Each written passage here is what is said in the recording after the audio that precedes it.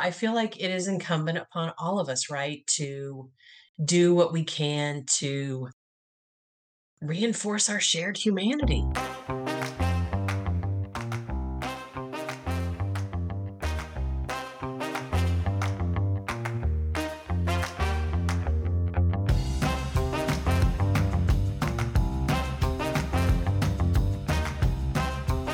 Hi, everyone, and welcome to The Reader's Heart, a podcast of conversations with authors and illustrators about children's literature as a vehicle for empathy and joy in a dark world.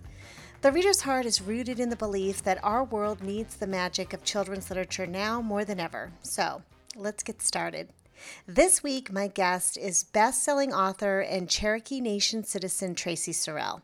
Traci writes inclusive, award-winning fiction and nonfiction in a variety of formats for young people. Among her many honors, just this year, Traci's picture book Contenders, which was illustrated by Aragon Starr, and her middle grade novel in verse Mascot, which she co-wrote with Charles Waters, as well as her middle grade nonfiction title She Persisted, Wilma Manhunter, which was illustrated by Alexander Boyer and Gillian Flint, were all named American Indian Youth Literature Award honor titles. Yay, Traci! Traci is a tireless advocate for Indigenous youth, and I'm delighted that she agreed to chat with me today. That said, be sure to stick around until the end of the episode for information about where to find Traci's books, along with a discount code from our friends at Bookalicious. Hi, Traci. Thank you so much for joining me today. But thank you, Jennifer, for having me.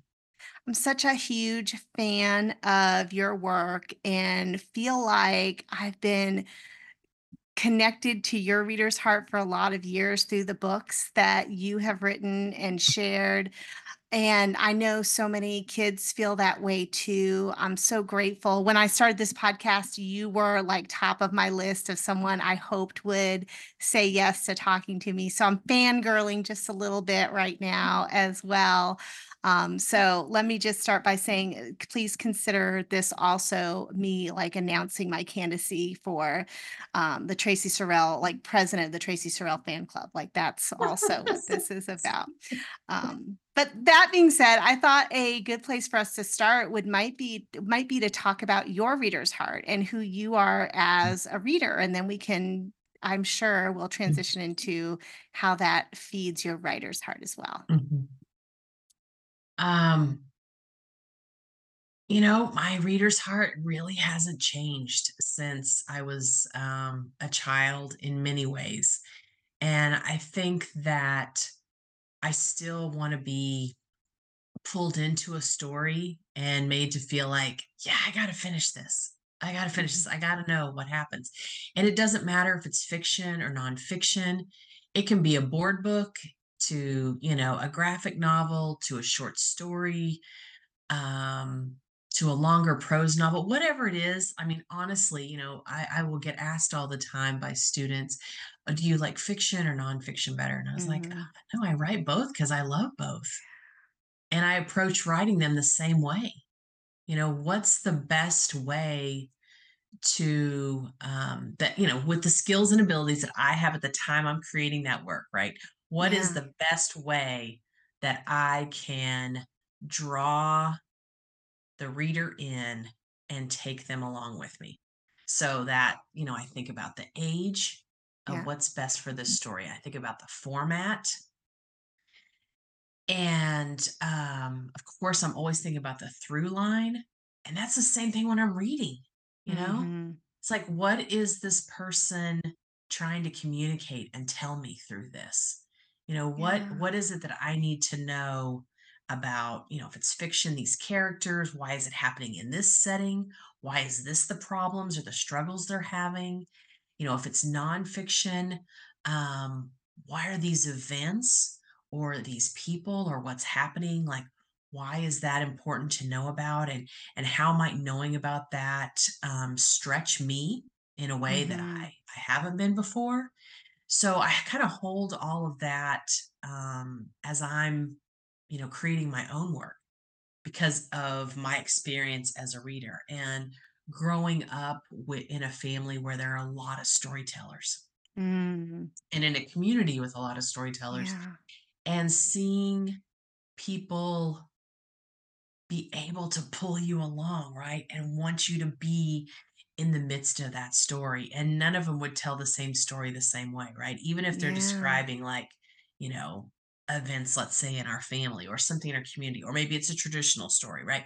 Everyone's got their own flavor to it. And you see um, the ways they bring to it, whether again it's fiction or nonfiction. My mother was incredible about reading to us before bedtime, but also creating stories with us in them. Mm. You know, and so when I'm reading, I want to know that someone's a good storyteller, and I love picture books because you immediately see Yeah. that collaboration, right? That marriage between the text and the visual storytelling. So when I'm writing a picture book or a board book, something that's not going to be photo illustrated, so whatever it Mhm. is, I'm very aware that I also want to pull in that illustrator Mhm. because I want them to go, I already have all these images in my head. I can't not illustrate this book, because I mean, they have so much work to do over those pages, right? To take my text and bring it to this whole other level that it's not at currently, right? And they're going to Yeah. go beyond that text. And we are in such a visual environment. I mean, I grew up at a time where there were a lot more little golden books, a lot Sure. more books with text and just spot art in them. Mhm. Um, so there was not the richness of opening up a 32-page book with Right. just gorgeous illustrations or a graphic novel, right? With Mhm. all of the emotion and drama and suspense and all these things that are shown in those images. And so I want to respect, my fellow creator, although I don't always know that who that is, of course, ahead Right. of time. Um, and and try to give them as much room and also as much engaging and rich language Mhm. um, to just take and run with, you know. But like I said, that's because people filled me up with rich and engaging language and imagery from childhood. So it's kind of this full circle thing, or not even full circle. I mean, Yeah. it's almost like concentric circles, right? People Right. overlapping and all these different areas that really, I would say, compose what's my reader's heart. And I'm literally just kind of in the middle of this, because there's all the people who came before me who are still here with me now and those that are coming after me that I kind of hold simultaneously Yeah. when I'm reading, but also when I'm writing. Do you find that for you, when you sort of don your storyteller hat and you're drawing on all those experiences of hearing story and connecting with story, do you start with the character or does it start with a moment that you want to capture or does it vary? It completely varies. It Mm. completely varies. So sometimes, a lot of times I find myself looking at the structure and the Mhm. format of, I'll have an idea and then I think, but how would I talk about that? What Right. would come from that, And in 32 pages. Exactly. So Yeah. yes, so let's say for a picture book, and that can be a nonfiction idea, like, the Mary Golder Ross book, right? Mhm. Mhm. How do I talk about this woman's accomplishments when I'm not a math and science person? In, a narrative biography picture book, but what I see as the through line, like really what I focused on there was why in all of these anthologies of women in STEM is she it mentions that she's Cherokee and that her great great grandfather was the chief of our tribe pre, Mhm. during, and post the forced removal from our homelands to where we now have and live on our reservation in the Cherokee Nation within northeastern Oklahoma. But like that was it. And I Yeah. mean, I'm reading about what she's talking about her career, how other people are talking about her, and I'm like, she's not doing any of this stuff at this point in time and achieving the things that she's doing and being received the way she is for the work that she's doing, in this top secret environment, the only woman, Yeah. in the company, etc. If she's not Cherokee, because she's Mm. coming from this background that there's no difference between any genders being educated and, taking their gifts and manifesting those for the service and contribution, for others. Right. So that had to be my through line, but I was like, I don't know how to do it. And so then I had to figure out the structure. So I often find myself wrestling with what is the structure? What is the format for this? Mhm. When I wrote Powwow Day, Yeah. fiction picture book, Mhm. I wrote that as a concept early reader. There Oh, was no really? names of anyone. There was no conflict. It was Uh-huh. like a family hanging out at the powwow for the day, Yeah. right? Because I wanted to see if I could write an early reader. And so several friends read it and they're like, oh, no, no, I could see this as a picture book. You have to write this Mm. as a picture book. I'm like, I don't want to write it as a picture book. I want to write Yeah. an early reader. But I kept hearing this. So I was like, okay, fine. I'll write it as a picture book. But it was still a concept picture book. I shared it with several different authors at conferences and things. And they were like, need some conflict. I was like, I don't want conflict. Right? Mm. Well, we don't write things to have them sit in our laptops. That's right. That's Right? it. Mhm. I'm not going to sit here and work on a story for myself. I mean, some people do that, right? Some people write, and they don't care if anybody ever sees it. But I'm like, no, I'm writing these stories because I want to share them with young people. So I was like, all right, you know, let me figure this out. So, then I had to think of about River and her family and like what would be the conflict and Mhm. all those kinds of things. So that story was, I don't know if it was 7.5 or 8.5 years from the time I first wrote that early reader concept book to when Mhm. it was out on shelves. Yeah. And it completely transformed. And throughout that, my craft transformed, right? Just my knowledge of um, how to craft the story, how to make that happen. So I just have to take every story piece by piece. And Mhm. sometimes I don't have the level of craft or comfort with a story, and what it may need from me. And I need to do more work, spend more time reading, studying, spend more time, in essence, practicing, to be ready Yeah. to write that. And, but that's what keeps me, I don't know, motivated, invigorated, is that there's Sure. always a new way to stretch myself. And that's what comes from getting input from other people, whether that's the readers or like other authors, folks who give you feedback about your work. It's like, oh, yeah, I guess I could do that. Or maybe, this is a better way to do something. So I constantly feel myself being stretched one Yeah. way or another. And always the student, always the student. Um, and I love that. I really do. I wanna definitely circle back to, you know, what you're sort of hoping readers will get from reading your books, but I feel like I really wanna know just from a curiosity standpoint, do you use, like, a critique group? Is there a certain group of friends that you regularly share your work with? Yeah, I did early on a lot. And now it's kind of piecemeal. Mhm, mhm. So, my agent will look at what I'm submitting. If I'm working with an editor that I've worked with previously, Yeah, a lot of times I'll just send it to the editor and be like, yeah. hey, here's what I'm thinking. What do you think?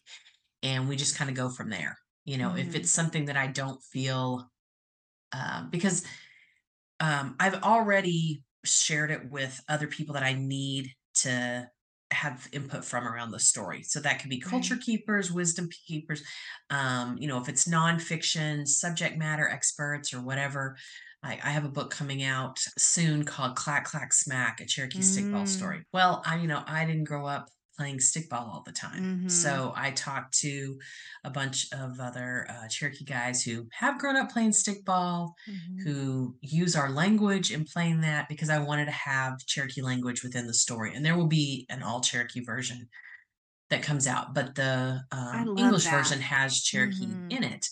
And so it's just like, okay, I need you all to read this. And it's not something like a critique group can help me with, right? Because Yeah. unless they're like stigma, like they don't have any idea. It's like, no, Right. I need you to read this and tell me how I'm describing the action, what I'm having people say is in line with what I've observed when I've been watching stickball games. And my son Mhm. plays stickball at school all the time in PE and stuff. And so, but of course, it's played out on our ceremonial grounds. It's played as a social game, and so there's those kind of folks that have seen a lot of my stuff, and that's why I say like sometimes I just send it to the editor or to my agent because I've already gone through with a lot of folks who I know I need to have had eyes on that Yeah. before anybody sees it. That's why You it's kind of mentioned disingenuous that like just my name or the Yeah. illustrators will be on the cover because I'm like, really, there's all these other people that this story could not have happened Right. with that are fundamental, and you don't always get the opportunity to list all of them, in the Right. book. There's only um, so many pages of acknowledgments you're allowed, right? Pretty To much, and it's really Yeah. short in the shorter books. Yeah, yeah. You mentioned that your an upcoming book there'll be an edition that's entirely in Cherokee. I have two questions related to that. The first is, have any others of your books also been released only in Cherokee? Like, if there've been Cherokee editions? That's the first question. And then the second question, I guess I had around that, and I guess it's less of a question than anything else. I mean, it's more of a statement, is that I A, didn't know that, and B, I feel like that is so incredibly important considering the disappearance of native languages through, systemic attempts to eradicate them. That just feels so incredibly important. Do you mind speaking to that a little bit? Yeah, absolutely. It's something that's very important to me, Mhm. because obviously you have had, on many levels, and it's ongoing today, Mhm. a real push through the boarding school era, Right. to not have, take native children from their families. And Mhm. obviously, if you can't grow up speaking the language and you don't grow up in a family environment, then there is a huge disconnect, right? That it has a ripple effect across generations. And so you see Native nations across the country really working hard on language reclamation and having, Yeah. adults and young people learn from elders. And so that's certainly something that the Cherokee Nation is very much focused on. Like I Mhm. say, my son goes to our tribe's um, immersion school. So he's Mhm. in Cherokee in school during the day. And for me, I wanted with the very first book to have Cherokee words in there. And so we are grateful. Ojali Haliga has on the title for the front, right? It's in Yeah. English, it's in the transliteration, and then it's in the Cherokee syllabary, but it's literally saying the exact same thing three ways on the Mhm. front. And I had Cherokee words in there, and people were like, "Oh, publishers aren't going to want that." And I was like, "Well, if they don't want it, then I don't want them publishing the book, because Right. this is important to me that we have a book, because there are none of picture books of contemporary Cherokee people." And so, kind of moving forward from that, because Charles Bridge was so fine and on board with it. I mean, heck, they had done a book back in '94, not by someone who was an enrolled citizen of the Cherokee tribe, but about Cherokee people, and had used Cherokee words in it. So I was like, oh, well, if it's been done before, clearly it can be done now, you know? Yeah. And so with my second book, At the Mountain's Base, my editor, Namrata Tripathi at Kokila, said, we'll do a a completely Cherokee version. So there's an ebook version Wow. of At the Mountain's Base that's completely in the Cherokee syllabary, which Oh. the so whereas English has letters that you put together to make words, Cherokee has they go right ahead past that and go, we're just Mhm. going to take the syllables and put them together. And Yeah. boy, it created us, 85 characters that are used to represent those different syllables. And so, with the stickball story, that'll be my second one that completely has a Cherokee edition, and like I say, I'm really excited about that. Are those And easy to obtain? Like if you as a library, a lot of, people listening to this will be librarians. mhm. So, is it easy for them to obtain them through normal, book vendors? Yeah, I mean, Yeah. it's published by Penguin Random House. They can Mhm. order the ebook and have it in their collections and available for Love people that. to check out. Yeah, absolutely. Same with Charles Bridge. They're Mhm. distributed by Penguin Random House. It'll be available for ordering through Mm. them, no problem.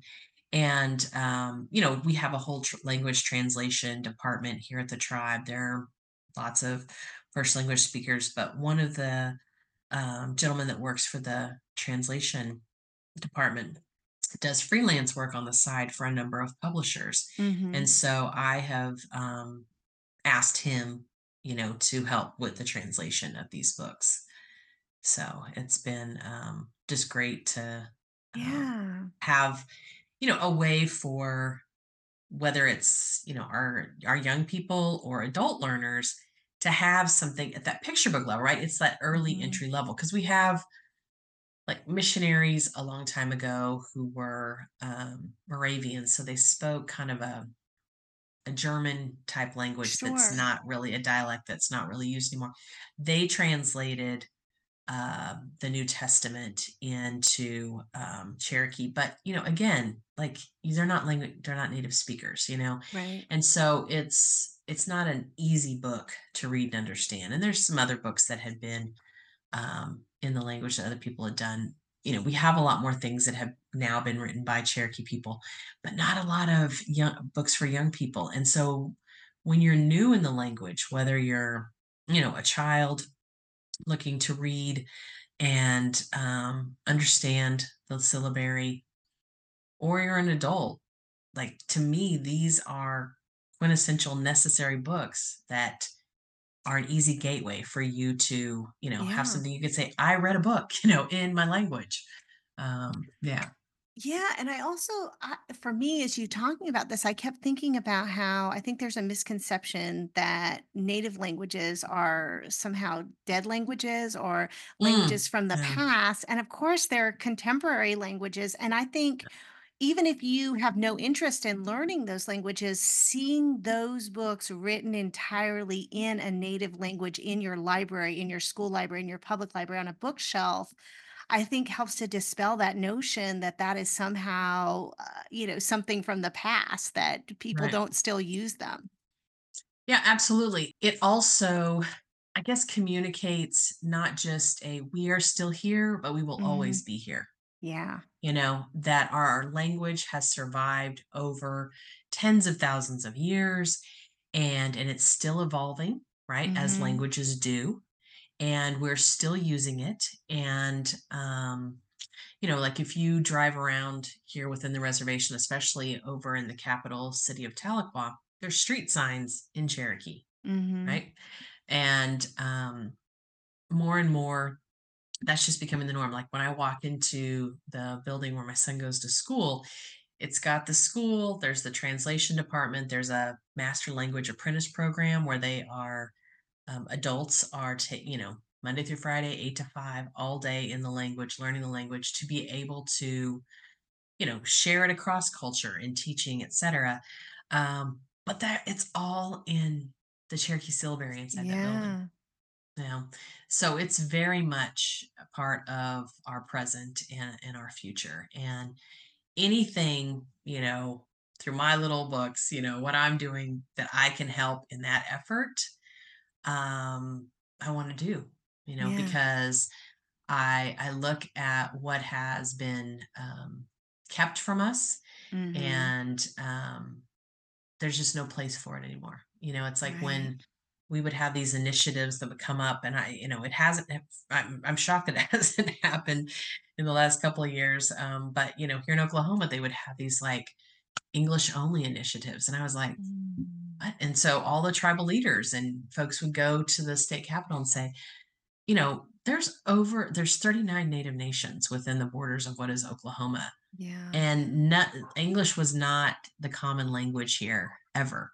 Okay. Even Mhm. after statehood, we had Europeans coming in with other languages, right? That came in when you Right. took our land. I was just like this is not that kind of place. We're, Yeah. you're not going to come in here and say this is an English only state when we have such the diversity of people. And of course, that's anywhere in the United Right. States, right? We could never be an English only nation because of just how many different native nations there are. First of all, there's over 570 Right. within what are the borders of the nation, and then let alone people from all over. So I'm just like, what's the deal? You Yeah. get such richness Mhm. added to everyone's daily life Mhm. by learning what is within those languages, right? Mm. Just the thought process, the Yeah. worldview, the way they talk about plants, Yes. information that's shared. It's amazing, and to Yeah. lose that, oh, how impoverished we all would be. I know. How much our lives would be missing. Right. Yeah. I'm going to pause here and apologize. You might hear my dogs barking in the background. And if you do, I apologize. It's a dog friendly podcast because we have to be around here. Um, but I want to circle back then to this idea of making sure that not just your readers, but the wider world, their parents, their grandparents, their community, our politicians, understand that or see stories that depict Native people in modern life, Mhm. and not through stereotypes, and how incredibly important that has been for you. As I think, I mean, I don't want you to correct me if I'm wrong. I think as a trailblazer in Mhm. that way, especially among picture book authors, um, and I just want to talk about, you've touched on it a little bit, but I guess as you're writing these stories for young people, do you have a hope, or what is your goal in terms of how young readers might connect with those stories? Mhm. Well, again, I just think back to my childhood and how Mhm. I did not get to walk into a classroom or my school library or my public Mhm. library, three places that I really enjoyed Right. being, and having access to more stories there, right? Than we're just at my home and neighborhood and Mhm. within my family, within my tribe, and really not seeing Yeah. stories that related to anything I had. So it was like, okay, well, this is great because it's kind of an escape, or I'm learning about things that I didn't know about that exist in the world. Sure. But really, I got started on this whole path out of like righteous anger Yeah. because my son was going to preschool, and I was like, wait a second, Mhm. where are the books that you're going to have that show us in the here Yeah. and now? And where are the ones that bring our Right. history forward to connect to the now and the future? Mhm. So it really was to say, hey, come Mhm. on, folks, even if you're not taught this, and I know in teacher preparation programs, they're not getting this information. No. I mean, literally, if you don't get it in K-12, I mean, if you don't grow up seeing it, right, and Mhm. experiencing it in your family, or your family and those in your circle around you don't expose you to things, you're just not going to know about it, you Right. know? And so, because I have been in schools all over this country, I Mhm. have spoken in libraries all over this country, and the number of young people that think we don't still exist Right. is very high in the 21st century. And I think to myself, how is this possible? Right. Because we have books now, right? We Mhm. have um, a presence in TV and film. Not as much as we need, but your kid can watch Molly of Denali, you know. Mhm. Your I mean, that's on public television. Right. There's other things that are on streaming on Netflix and things like that. But I'm like, there's things that are there, and yet I go, but not everybody's paying attention to that stuff. Right. So for me, it came about as okay, I missed out on these things when I left the house of seeing those things in my classroom, in the school library, in the public library. I don't want another generation to grow up not seeing themselves. Now, thankfully, I'm not alone in this, right? Mhm. It's kind of like sometimes you don't know groupthink is happening or group willpower or Sure. whatever. So there's all these other native people creating books at the Yeah. same time I am. We all kind of come on to this collective through various means, and I know that we need diverse books. Also, calling for the industry to say, "Hey, where are the Mhm. books about us by us?" Not Right. seeing that, right? Mhm.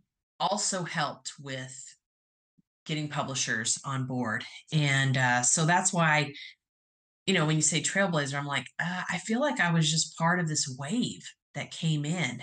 Um, and I'm going to do everything possible to make sure that those doors don't shut and that Right. we keep having more and more people. Because, again, as I said before, we have over 570 native nations. Mhm. There are a lot of stories we don't know. There's a Yeah. lot of richness out there in terms of contributions that have been made, things that have occurred as part of our national history Yeah. that we don't know. On the fiction side, right? So many more uh, fantastical, contemporary, realistic, whatever, thriller Mhm. stories Mhm. that we have not yet gotten to experience, Yeah. written from people who are embedded and connected to community.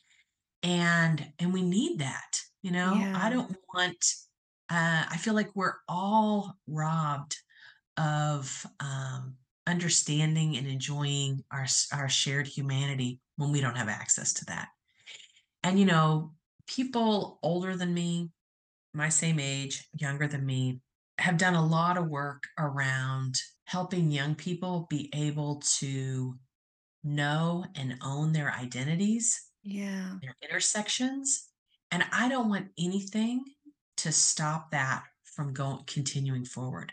So much of the time when I was growing up, even into my early adulthood, um, and I mean, it still exists on many levels today, but I really felt it acutely when I was younger. There were just things you could not talk about, right? Yeah. And a lot was closeted, to use Mhm. that term.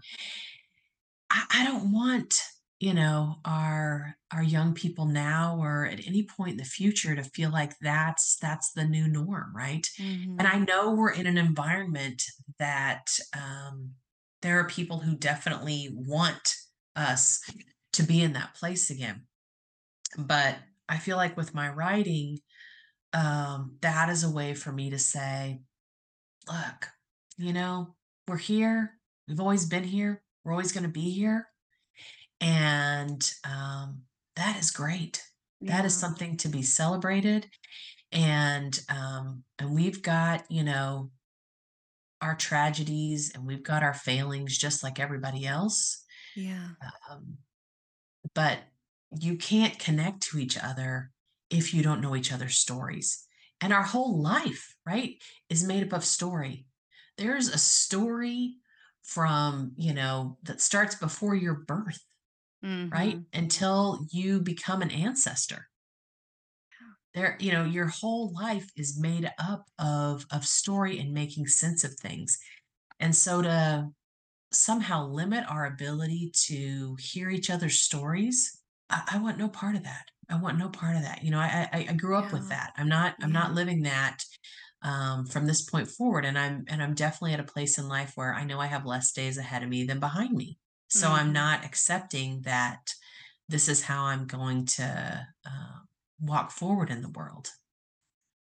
I feel like now more than ever, I have to keep telling myself that the reason we have this pushback that you're talking about creating inclusive stories and giving everyone access to them, the reason we have this pushback is because of the progress that has been made and because of the power of story. As you just said, if the stories weren't powerful, people wouldn't be afraid of them. Right. Yeah. And if you want to, keep people in a place of fear and have control over them, then you limit access, right, to Yeah. information. You really try to sever connection. Hmm. And we see that right now, right, with not just within our country, but around the world, right, really trying to keep people separate, limit information that people know about what's happening. And who's harmed by that? Well, of course we're all Yeah. harmed, but I, of course, am thinking about these children Right. and the harm that is being done and the ripple effects of that now moving Mhm. forward. That you have just introduced this whole new tidal wave of trauma because they are not allowed to be who they are. They are not allowed information, connecting with story, the things that would, again, help them survive what they're going Yeah. through. I know. Yeah. And so, like I say, whether it's, locally, across the states, throughout the nation, around the world. I see this play out again and again, and I just think, no, we're not doing this. We're not doing this. Well, I'm so grateful for people like you who are putting their collective and creative and intellectual foot down, and saying, no, we're not going to allow this to happen. And I think one of the, this is an obvious thing to say, but one of the things that, one of the ways that you're doing that is to continue to work on literature for young people. And even though I feel like I could talk to you for hours, this time has flown by and I want to be respectful of it. And I want to give you some time to talk about what's coming next for you. Mm. We've talked about your picture books a lot today, but I'm such a big fan of your middle grade Indian No More mascot. And I saw on your website you have maybe a book for middle grade that's photo based, that's about the removal. Talk about Yeah. anything you want that's coming up, but Mhm. I definitely want to hear just a smidge about that one. Actually, that is what I'm working on right now. So that will Fun. be out next year, and so I'm revising it, and it was due to my editor a few weeks ago.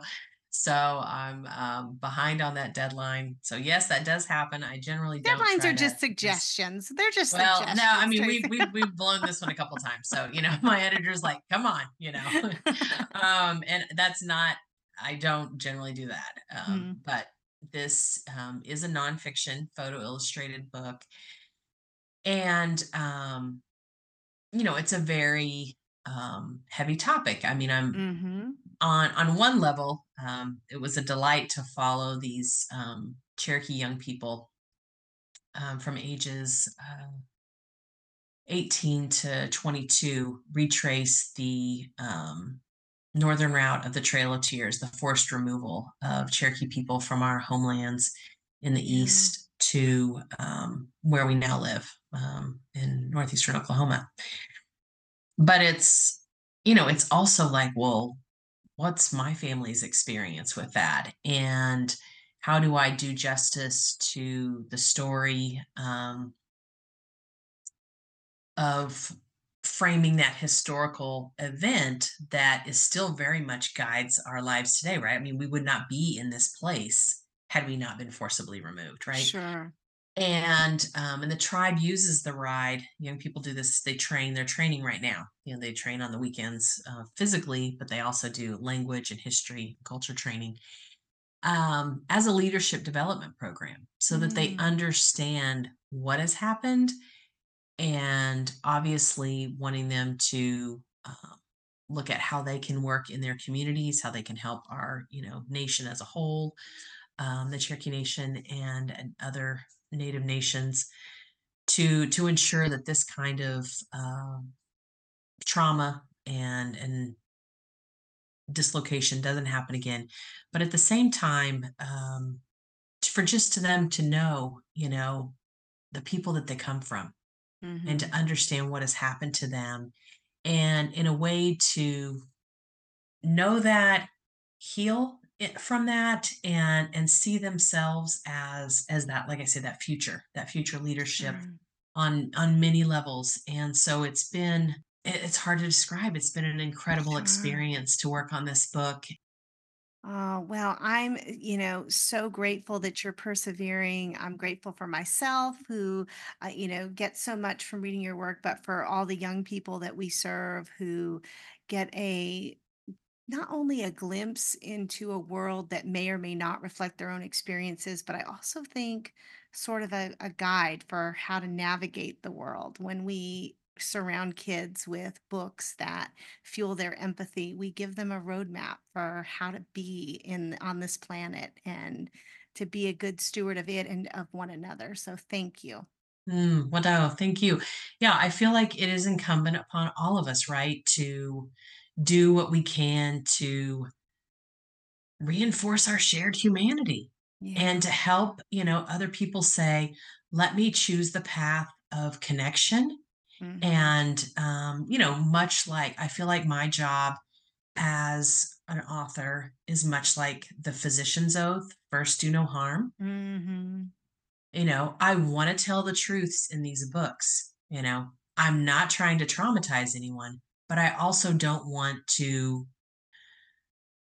sugarcoat or keep information, right? Because if we Right. don't know what has happened, we cannot move forward together. We have to Hmm. own and know what has happened, Yeah. so that we, again, come to a place of how do we listen to each other's stories?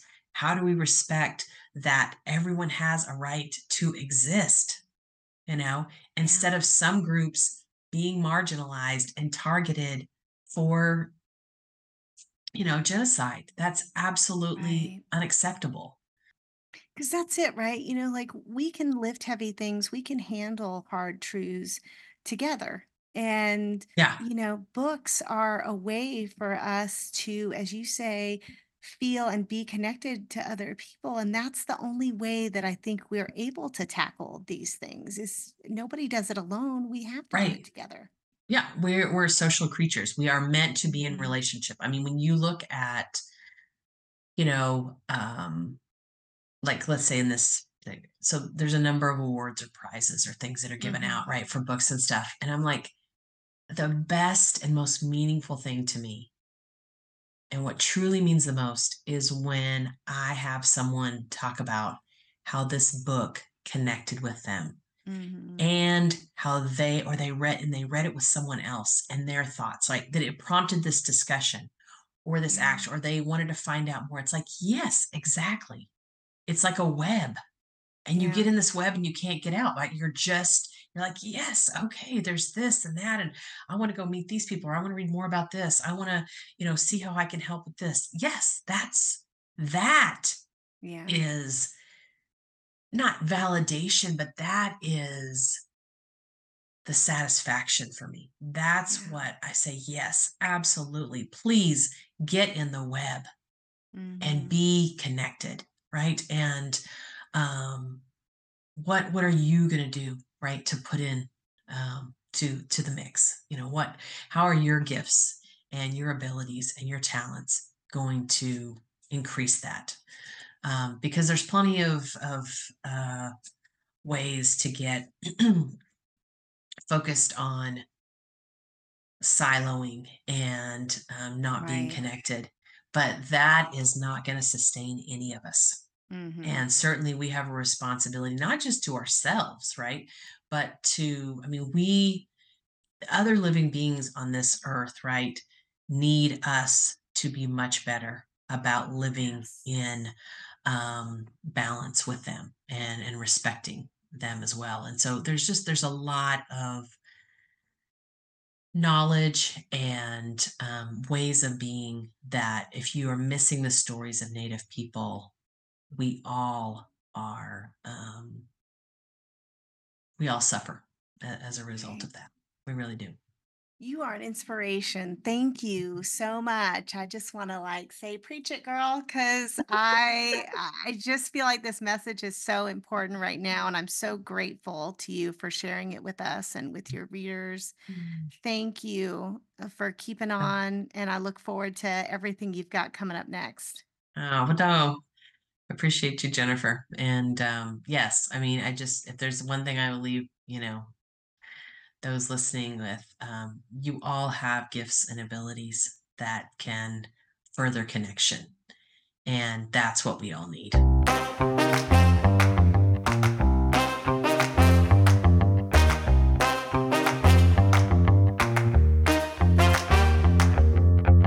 Thank you so much for tuning in to The Reader's Heart. More information about this episode, including ways to connect with Traci, as well as a discount code for purchasing her books through Bookalicious, are available at librarygirl.net. This podcast was created, written, and recorded by me, Jennifer Lagarde, all rights reserved. Our theme music was created by Comma Media, which is available for free at Pixabay's royalty-free music repository. And the beautiful logo for our show was created by Karina Lukin. If you enjoyed our show, please leave us a 5-star review at wherever you listen to podcasts. Believe it or not, this small step makes a big difference in helping the reader's heart find its audience. Thank you again for listening. We'll see you next time. And until then, happy reading, y'all.